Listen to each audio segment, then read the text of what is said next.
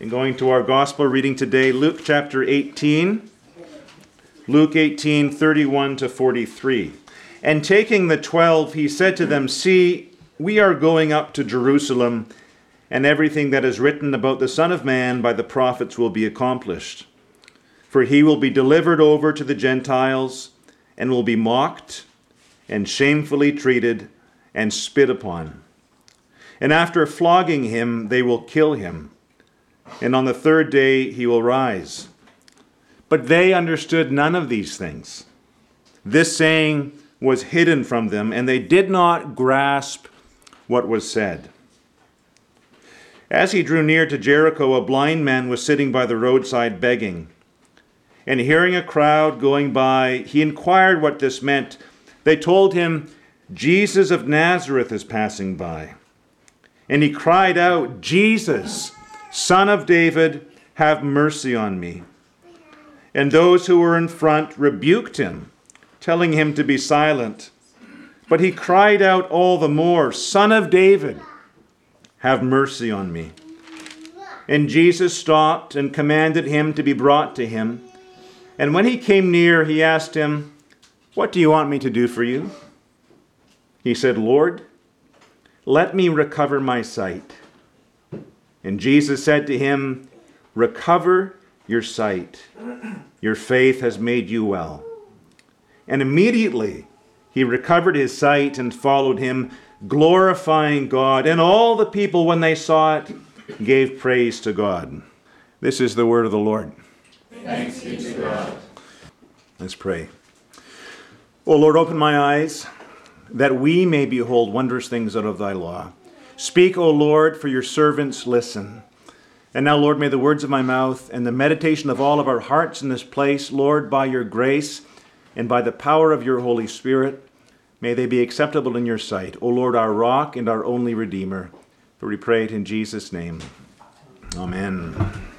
Well, I want to look today briefly at our gospel passage, the passage that Mark, the gospel writer, treats as blind Bartimaeus, this blind beggar by the side of the road. And I want to look with you briefly on this idea of the ignominy, the shame of the cross that begins our passage. So if you look at verse 32, if you have your Bibles before you, as Jesus begins to describe what's coming in Jerusalem, as he describes what's going to happen to him on the cross and with the Romans and the Jews, he specifically begins to emphasize the shame of it all. And he repeats these words: mocked, shamefully treated, spit upon, and then flogged. These four things, actually. There's an emphasis on shame, ignominy. There's an emphasis here. And Luke is presenting to us something of the upside-down law of the kingdom. This is 1 Corinthians 1:28. God chose what is low, and he chose what is despised in the world, even things that are not, to bring to nothing things that are. This is how God works in his saving plan.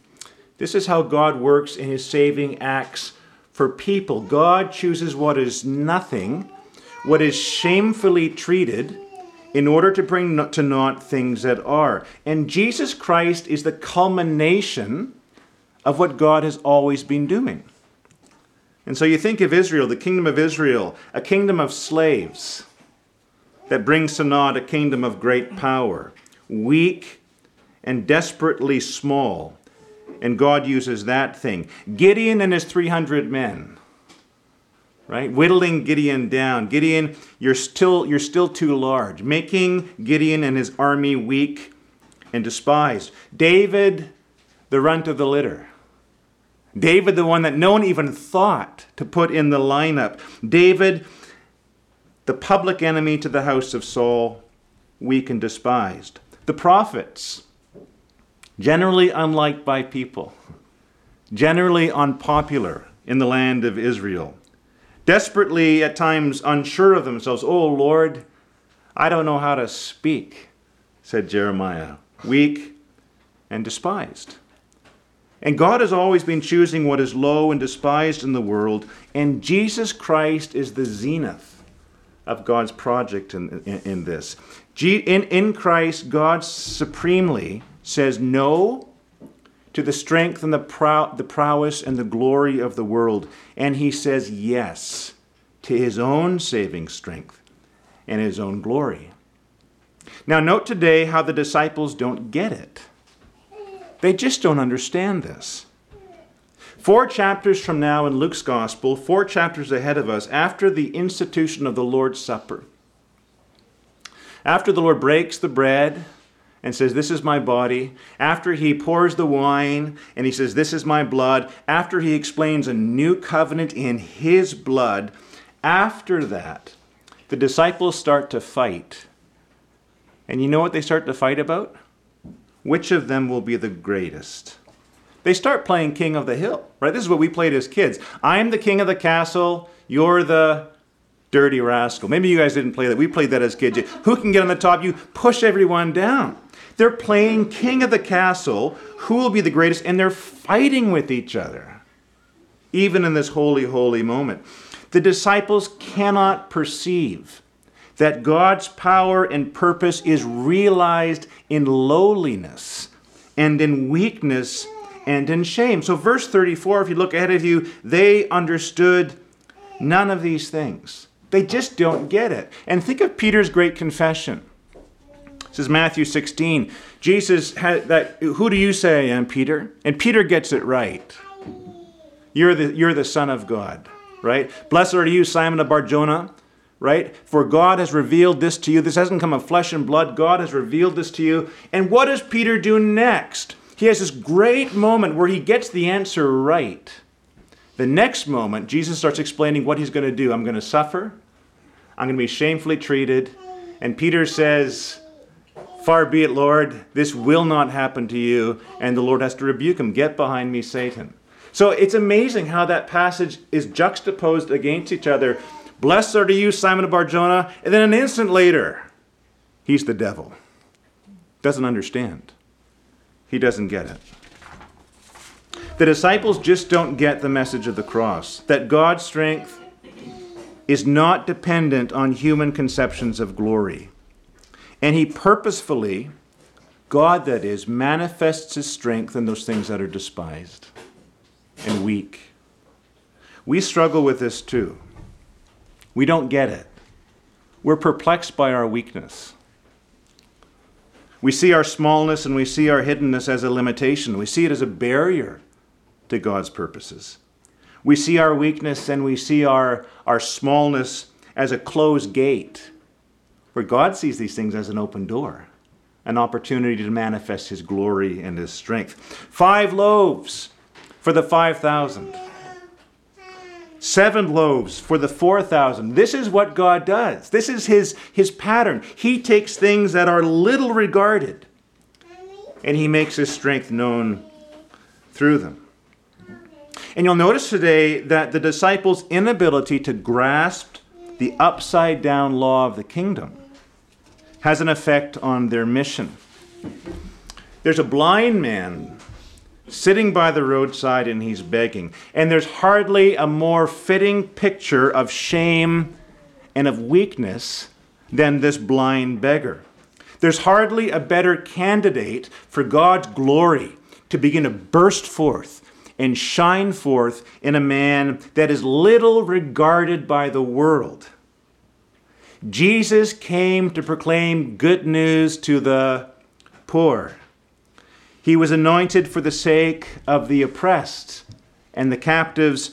He was sent to recover sight to the blind. And here is a man in great ostensible need. He's in manifest captivity, and he's crying out to the Messianic King. He's crying out to the Son of David, "Oh Lord, have mercy upon me."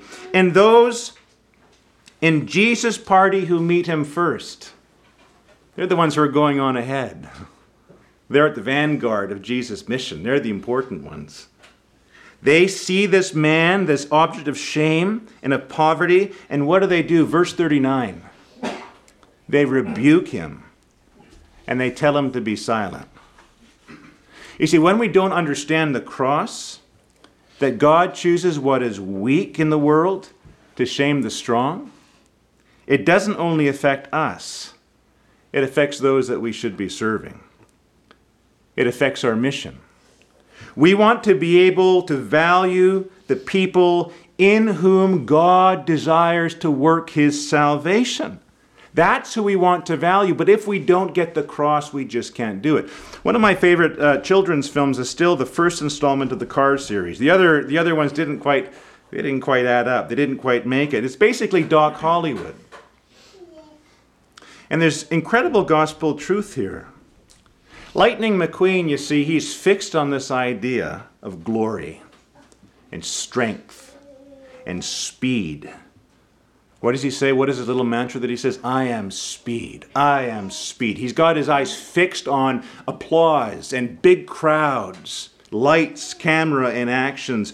And he's blind to the weak and to the despised things in this world. The things that are actually the locus, or the vehicles, to pardon the pun, of God's glory.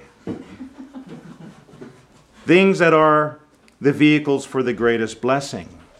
Things that the world doesn't regard: a rusty tow truck, a grumpy old curmudgeon of a dock, an old timer, an out of the way and a dilapidated town, a Porsche who's given up on the accolades, the fame of life.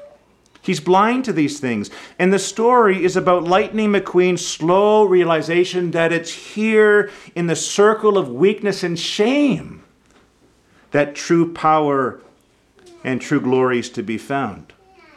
And it's here, in the circle of this blind beggar by the roadside, that God's kingdom explodes.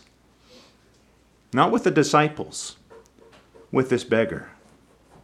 This nothing of a man has faith to behold the Savior.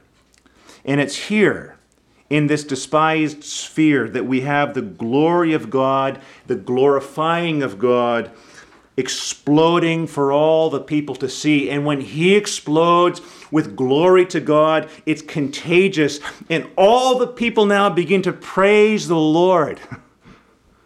Why? Because God chooses to work in the sphere of weakness. And the disciples were walking right past it. They would have walked right past it. And they're actively trying to shut it down. The place where Jesus was going to work. The place where God's glory was going to explode and to shine. Brothers and sisters, to me, the gospel lesson is clear today. Zechariah 4:10, do not despise the day of small things. Don't despise these things. That's where God chooses to work. 4 things on earth are small, Proverbs 30, but they are exceedingly wise. The ants are a people not strong, and yet they provide their food in the summer. The rock badgers are a people not mighty, yet they make their homes in cliffs. The locusts have no king, yet all of them march in rank. The lizard you can take in your hands, and yet it is in the king's palace. The Lord chooses to work his power in things that the world does not regard. That is the way of the cross. And so let's pray together. Father in heaven, I pray that you would be at work in us, that you would help us to understand, oh God, how you work, that you, Lord, choose things that are low in the world. You choose things that are despised in the world. You choose things that are weak to shame those that are strong, to shame those that are wise, so that no flesh may glory in your presence. And we pray, O God, that you would help us to so understand the way of the cross, that we might truly experience and enter into your glory, we ask. In Jesus' name, amen.